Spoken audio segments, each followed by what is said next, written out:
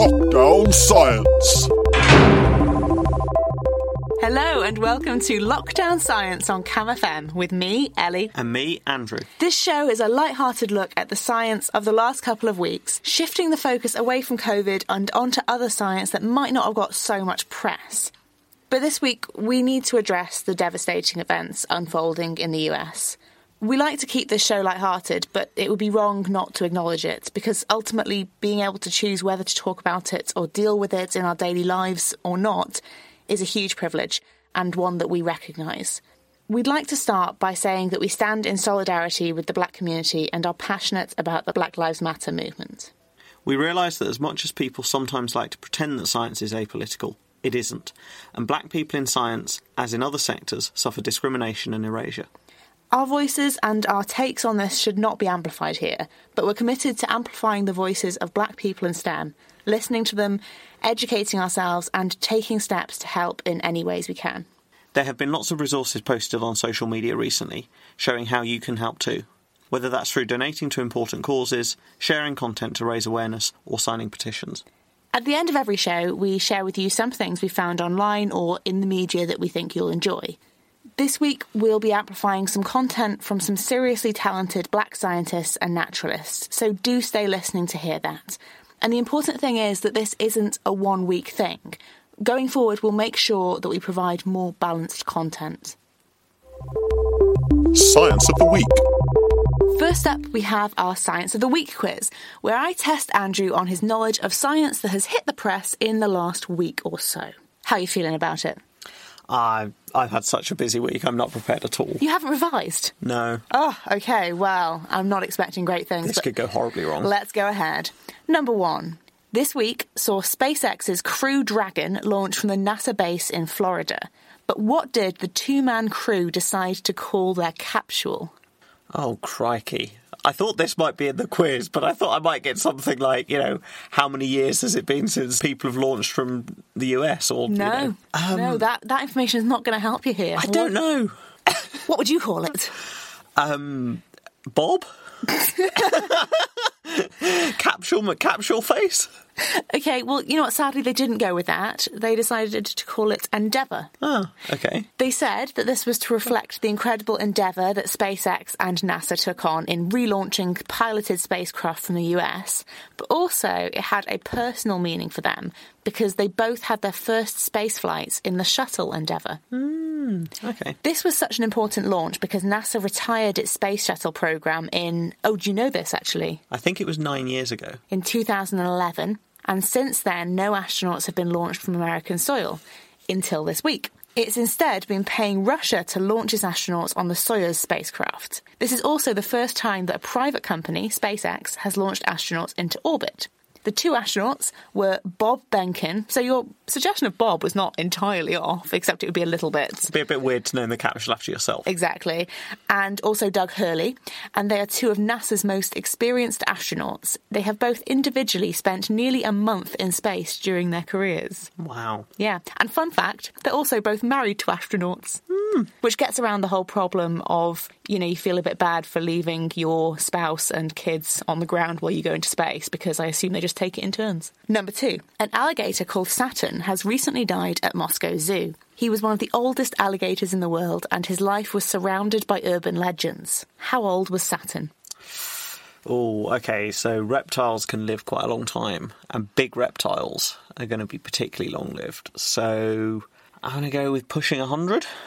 Not quite. You're a bit optimistic there. He was 83 or 84. His life is surrounded with controversy because it was believed that he once belonged to Adolf Hitler. But this has been widely accepted as just an urban legend. And probably the closest link between Saturn and Hitler is that Saturn used to live in Berlin Zoo and Hitler used to visit the zoo and apparently particularly like the alligators. But that's not Saturn's fault. Interestingly, what there is evidence for is that Saturn is quite the escape artist. During World War II, Berlin Zoo was destroyed during a bombing, and most of the animals, including most of the alligators, were killed. But Saturn escaped and seemed to have spent the next 3 years roaming the city, after which he was found by British soldiers and sent to Moscow Zoo, where he lived until he died of old age. Oh. The Guinness World Records for the oldest living alligator actually goes to Muja from Belgrade Zoo, who is believed to be over 90 years old, so closer to your guess. death. Now, in the wild, do you know how long American alligators are expected to live for? Oh, it's probably going to be less than that, so 60 years, maybe? Only 30 to 50 years. Yeah, okay. So Saturn was an old boy.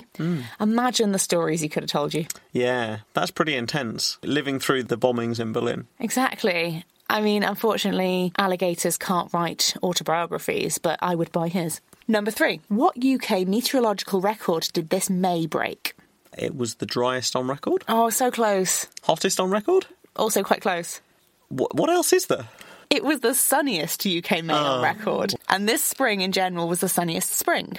The Met Office has revealed that the UK enjoyed 266 hours of sunshine in May, breaking the previous record of 265 hours in June 1957. I mean, we could have guessed that, right? Like, it was insanely beautiful this May. Yeah, it was really nice. But this is even weirder because it comes after the record for the wettest February. Professor Liz Bentley, Chief Executive of the Royal Meteorological Society, told the BBC that she's concerned by the extreme swings in weather systems in such a short space of time, and it's part of a pattern of experiencing increasingly extreme weather as the climate changes. So, as lovely as this weather has been, it's also kind of scary. It's like when we had that ridiculously hot summer in 2018 and no one could decide whether to be like, woo, ice cream, or, oh no, climate change. Yeah, it's pretty weird. And I know that from an ecological perspective, a lot of stuff is happening really early this year, which is probably because May was so nice that flowers are out early, butterflies are out early, birds are breeding early, everything's kind of happening quite quickly. But then the issue is, unless everything is matched in its timings, you get problems where food plants aren't out at the same time as the caterpillars that rely on them, and loads of ecological issues. Yeah, exactly. Some species will lose out if they're mismatched with the resources they need. Number 4. What is being switched back on this week after the longest shutdown in its stellar history? Ooh, Hubble? No, but you got my little stellar pun there. Oh, that was a pun. Okay, I didn't even realise that was a pun. I thought it was just a clue. Well, it's kind of a clue and a pun because it is indeed something to do with the stars, but also stellar because it's very impressive. Okay. It's actually the Jodrell Bank Observatory in Cheshire. Yeah. That makes more sense because it's Earth-based. Exactly. It shut down its telescopes on the 17th of March as it reduced to a skeleton crew because of coronavirus, but this week it started turning the telescopes back on. So far, they've started up the supercomputer at the heart of Jodrell, and things are looking good, apparently. And its Mark II radio telescope has successfully rejoined the European network.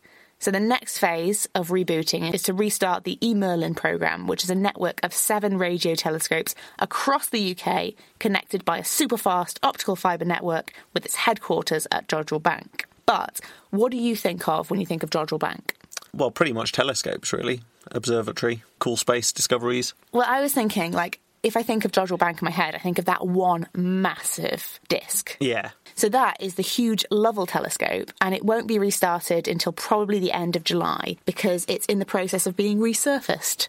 Because even telescopes need a makeover from time to time. Well, there was that famous discovery, I think from Jodrell Bank, where they were picking up all of this noise in their telescopes, and it was this kind of faint background noise that they couldn't really work out what it was. They even went to the extremes of blaming the local pigeons because they thought there were pigeons nesting and potentially defecating on the disc. So they cleaned the entire disc and the noise was still there, and they couldn't work out what it was. And then eventually they realised that it was the background radiation from the Big Bang that you can still detect across the universe.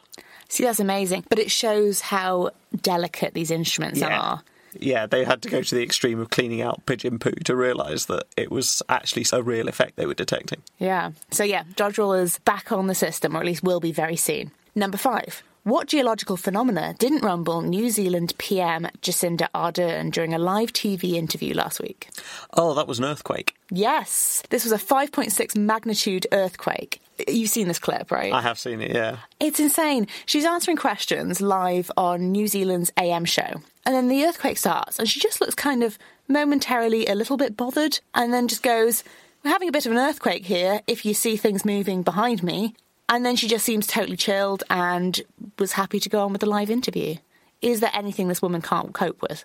No, I mean, she's amazing. Like, her response to the coronavirus crisis was phenomenal. Generally, she just seems so kind of calm, collected, and really kind of thinks through problems as a leader. I'm sure some people probably disagree with her on things, but, she just comes across so well as a global leader. and someone that we probably need more people like her in positions of power. Yeah, well, there we go. Even the earth shaking doesn't bother her that much. And I should say that luckily there were no reports of injuries from the earthquake in general. Well, at the end of today's quiz, what is your score? I'm not very happy with this. I think I might have only got 1 out of 5. I think you got 1 out of 5.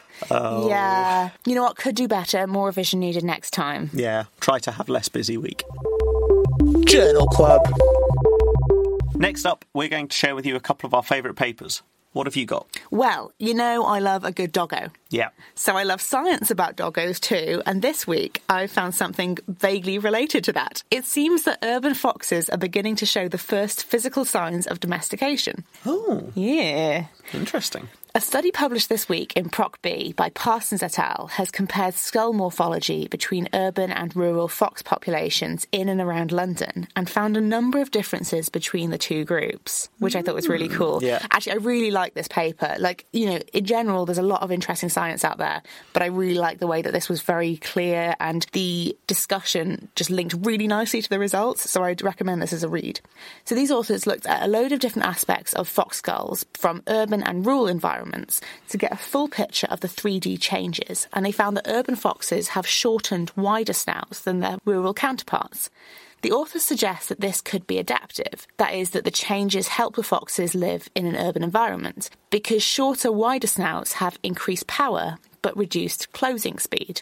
So this is good for accessing discarded food in urban environments that isn't going anywhere. You know, it's just sitting there in the road, it's not going to run away. But it may be harder to open this discarded food because, you know, it's in packaging. Whereas this wouldn't be good for rural foxes, which are chasing fast, soft prey like small rodents.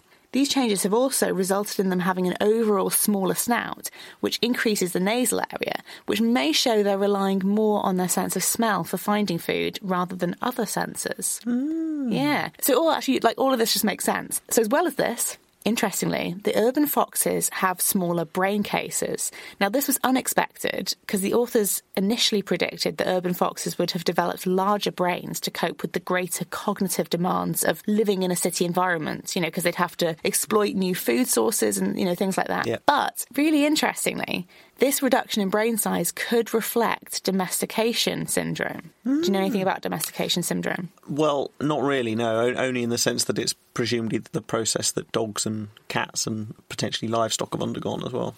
Yeah, so it's where an animal evolves traits that we more typically see in domesticated animals. So if we think about canids, for example, so that's, you know, the dog family, we would associate domestication syndrome with smaller brains, docile behaviour, some particular changes in skull morphology, ear floppiness, and reductions in differences between the way that males and females look. And if you think about your typical domesticated dog, you can see all of these traits. And the changes in skull morphology in this study seem to hint towards the start of this domestication process. So it's really interesting for looking at how domestication might have evolved. Yeah, that's really cool because, I suppose back in the day when wolves were making the first steps to evolve to become domestic dogs, they were just wild animals living around us, not really interacting with us in anything like what resembles how dogs interact with us now, but just sort of living around human settlements. Yeah. So that's really cool. And what's also interesting about this is they say in the paper that previous studies have found that urban foxes are showing reduced home ranges compared to rural foxes. So this could be a barrier to gene flow. So that's how you can see these adaptations happening more quickly because urban foxes are generally mating with urban foxes. Yeah. And you're not getting gene flow into the urban fox population from rural foxes because they're just not going that far. Yeah, and the other thing that's cool, I think, is that a while ago now, people started to notice and report behavioural differences between urban and rural fox populations. So urban foxes tend to be bolder and less wary of people. And so it's interesting that it's exactly how you predict evolution to begin to occur. The first thing that's most plastic is behaviour that can adapt, and then over time you start to see the morphological changes as well. Yeah, I find this super interesting. Anyway, what's your study of the week? Well, I've gone with type again and found something, not necessarily less serious, but a bit more wacky. Mm-hmm. So this is what I like to refer to as a classic paper. It was published in the South African Journal of Wildlife Research in 1992, and it's entitled Reproduction in a Reintroduced Warthog Population in the Eastern Cape. So this paper tells us that in 1976 and 1977, 20 warthogs were reintroduced to a reserve in South Africa. And, over the following decade, the population was monitored for success. Sounds like some pretty good conservation effort and a consideration for the need for some evidence there. Obviously, counting the exact number of animals in an area is difficult because you probably won't see every individual, so ecologists normally use a variety of sampling methods to estimate population sizes. Depending on the species, this may include walking transects, counting animals from a single point, or doing camera trapping or live trapping to monitor individuals. And for large species, you can also count them from the air, which has the benefit of covering a larger area. So between 1981 and 1990, 7 aerial counts of warthogs were conducted by helicopter across the reserve to estimate the number of animals. There was some fluctuation, but in general an increase in numbers, with a peak of 641 animals recorded in 1987. Now, for most biologists, that would be a pretty good sign of success. Yeah, that sounds reasonable. Yeah, 20 animals released, and a population of over 600 a decade later. Sounds good. That sounds great. Well, maybe. So the authors mention in this paper that studies elsewhere have shown that warthogs can be substantially undercounted from the air. So maybe there are quite a lot more than 641. Even better. Well, to find out, in 1989 and 1990, and I quote, data were collected from warthogs shot at random using a shotgun from a helicopter. What? Yeah. What? Interesting strategy. Let's assess the success of our conservation reintroduction by shooting some of our study species. What? Yeah. So, of course, dead warthogs are easier to collect additional data from. So the authors recorded the sex and the age of the shot animals to assess the population structure. They also recorded the number and sex of the fetuses in pregnant females in order to estimate breeding rates. But they note that, and I quote again, at times the large number of carcasses and the speed at which they were processed prevented the collection of data from all of them. What? Which begs the question, how many warthogs did they shoot? Yeah. Well, straight to the results. A total of 658 warthogs were shot. What? 658. But they only thought they had, what, 600? 641, yeah. What? And in 15 months, they shot 658. That's some pretty ballsy conservation. That's just... what? Yeah. I don't know what to say. So, unsurprisingly, halfway through this proactive survey period, another aerial survey, minus the shotgun, counted only 361 warthogs. Yeah, because they're killing all the warthogs. Yeah. So what did they conclude from the dead warthogs? Well, the population is a bit female biased, there were lots of young animals, and the fecundity was pretty high. So their reintroduced population of warthogs was successfully breeding a lot, and the population was growing, then they shot most of them. Now, I should put a little disclaimer in here that they do briefly mention that warthogs are prone to eruptive phases, where the population increases quickly in favourable conditions, and this can lead to detrimental effects on their habitat. And for this reason, the shooting was conducted as part of a population reduction programme to avoid habitat degradation. But nonetheless, the framing of the paper around the science of understanding population growth largely glosses over this fact, and so it's very easy for the reader to come away with the impression that they monitored the success of their conservation programme by killing most of the subjects. That's what I'm getting from this. Not an ideal framework for conservation science. Okay, so what you're saying here is it's the framing that's the issue? Well, sort of. I mean, I would argue that shooting as many warthogs as you think you've got in the population is probably it's probably a bit of overkill. Yeah. In the very literal sense of the word, in terms of kind of population management for habitat protection. Could there also be problems here of bias in shooting, right? Because you're determining what the population looks like depending on who you shoot. Yeah. But is there a reason why female warthogs might be easier to shoot? I mean, so you get problems like that with some sort of environmental DNA methods whereby you might oversample males because males have larger ranges. Yeah. Is there an issue with that here? I guess there could be, yeah. They've got a high proportion of juveniles and a high proportion of females, and maybe they're, for some reason, more likely to be out in the open. I guess you probably naively assume that it would be more likely to be the other way round. Yeah, unless it's because juveniles and pregnant females are slower. Yeah. More likely to get shot. Yeah. Or they're more likely to occupy open habitats for some reason because it's a bit easier to spot predators.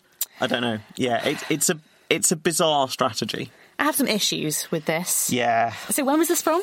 1992. Okay, the paper was published, but the shooting was 1989 and 1990.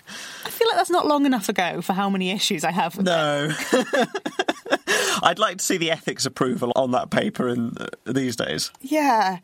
Okay, so what are take-home messages from this? I I don't know. I think...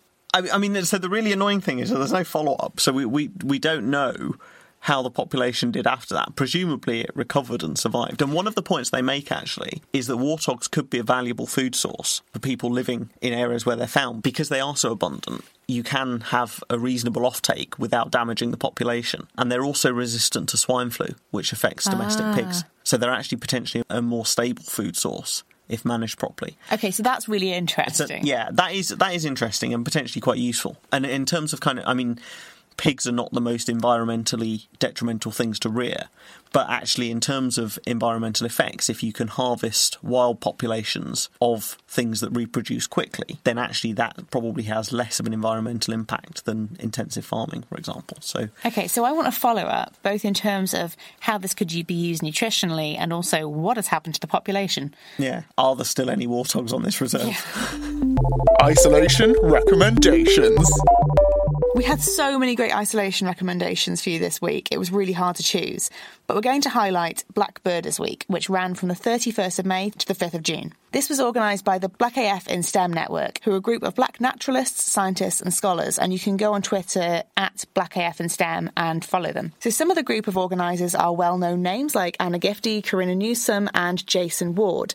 Now, this week was organised in response to the racially motivated aggression from a white dog walker towards birder and NYC Audubon board member Christian Cooper in New York's Central Park. The incident highlighted a number of societal issues, including how black people face racism and discrimination out in nature and how they're not represented in programmes to get people to engage with nature. Black Birders Week featured Q&As, panels and hashtags for black birders to get involved with and share their work. Although the events are now finished, the Birding While Black panel discussion is still available on the National Audubon Society's Facebook page, and you can still check out the hashtags on Twitter and Instagram to see the content that was shared during the week. Some of those hashtags include hashtag Black Birders Week, hashtag Black in Nature, and hashtag Black Women Who Bird. It gives you loads of ideas for cool naturalists to follow and loads of photos of awesome birds as well. Yeah, I'd just say it's been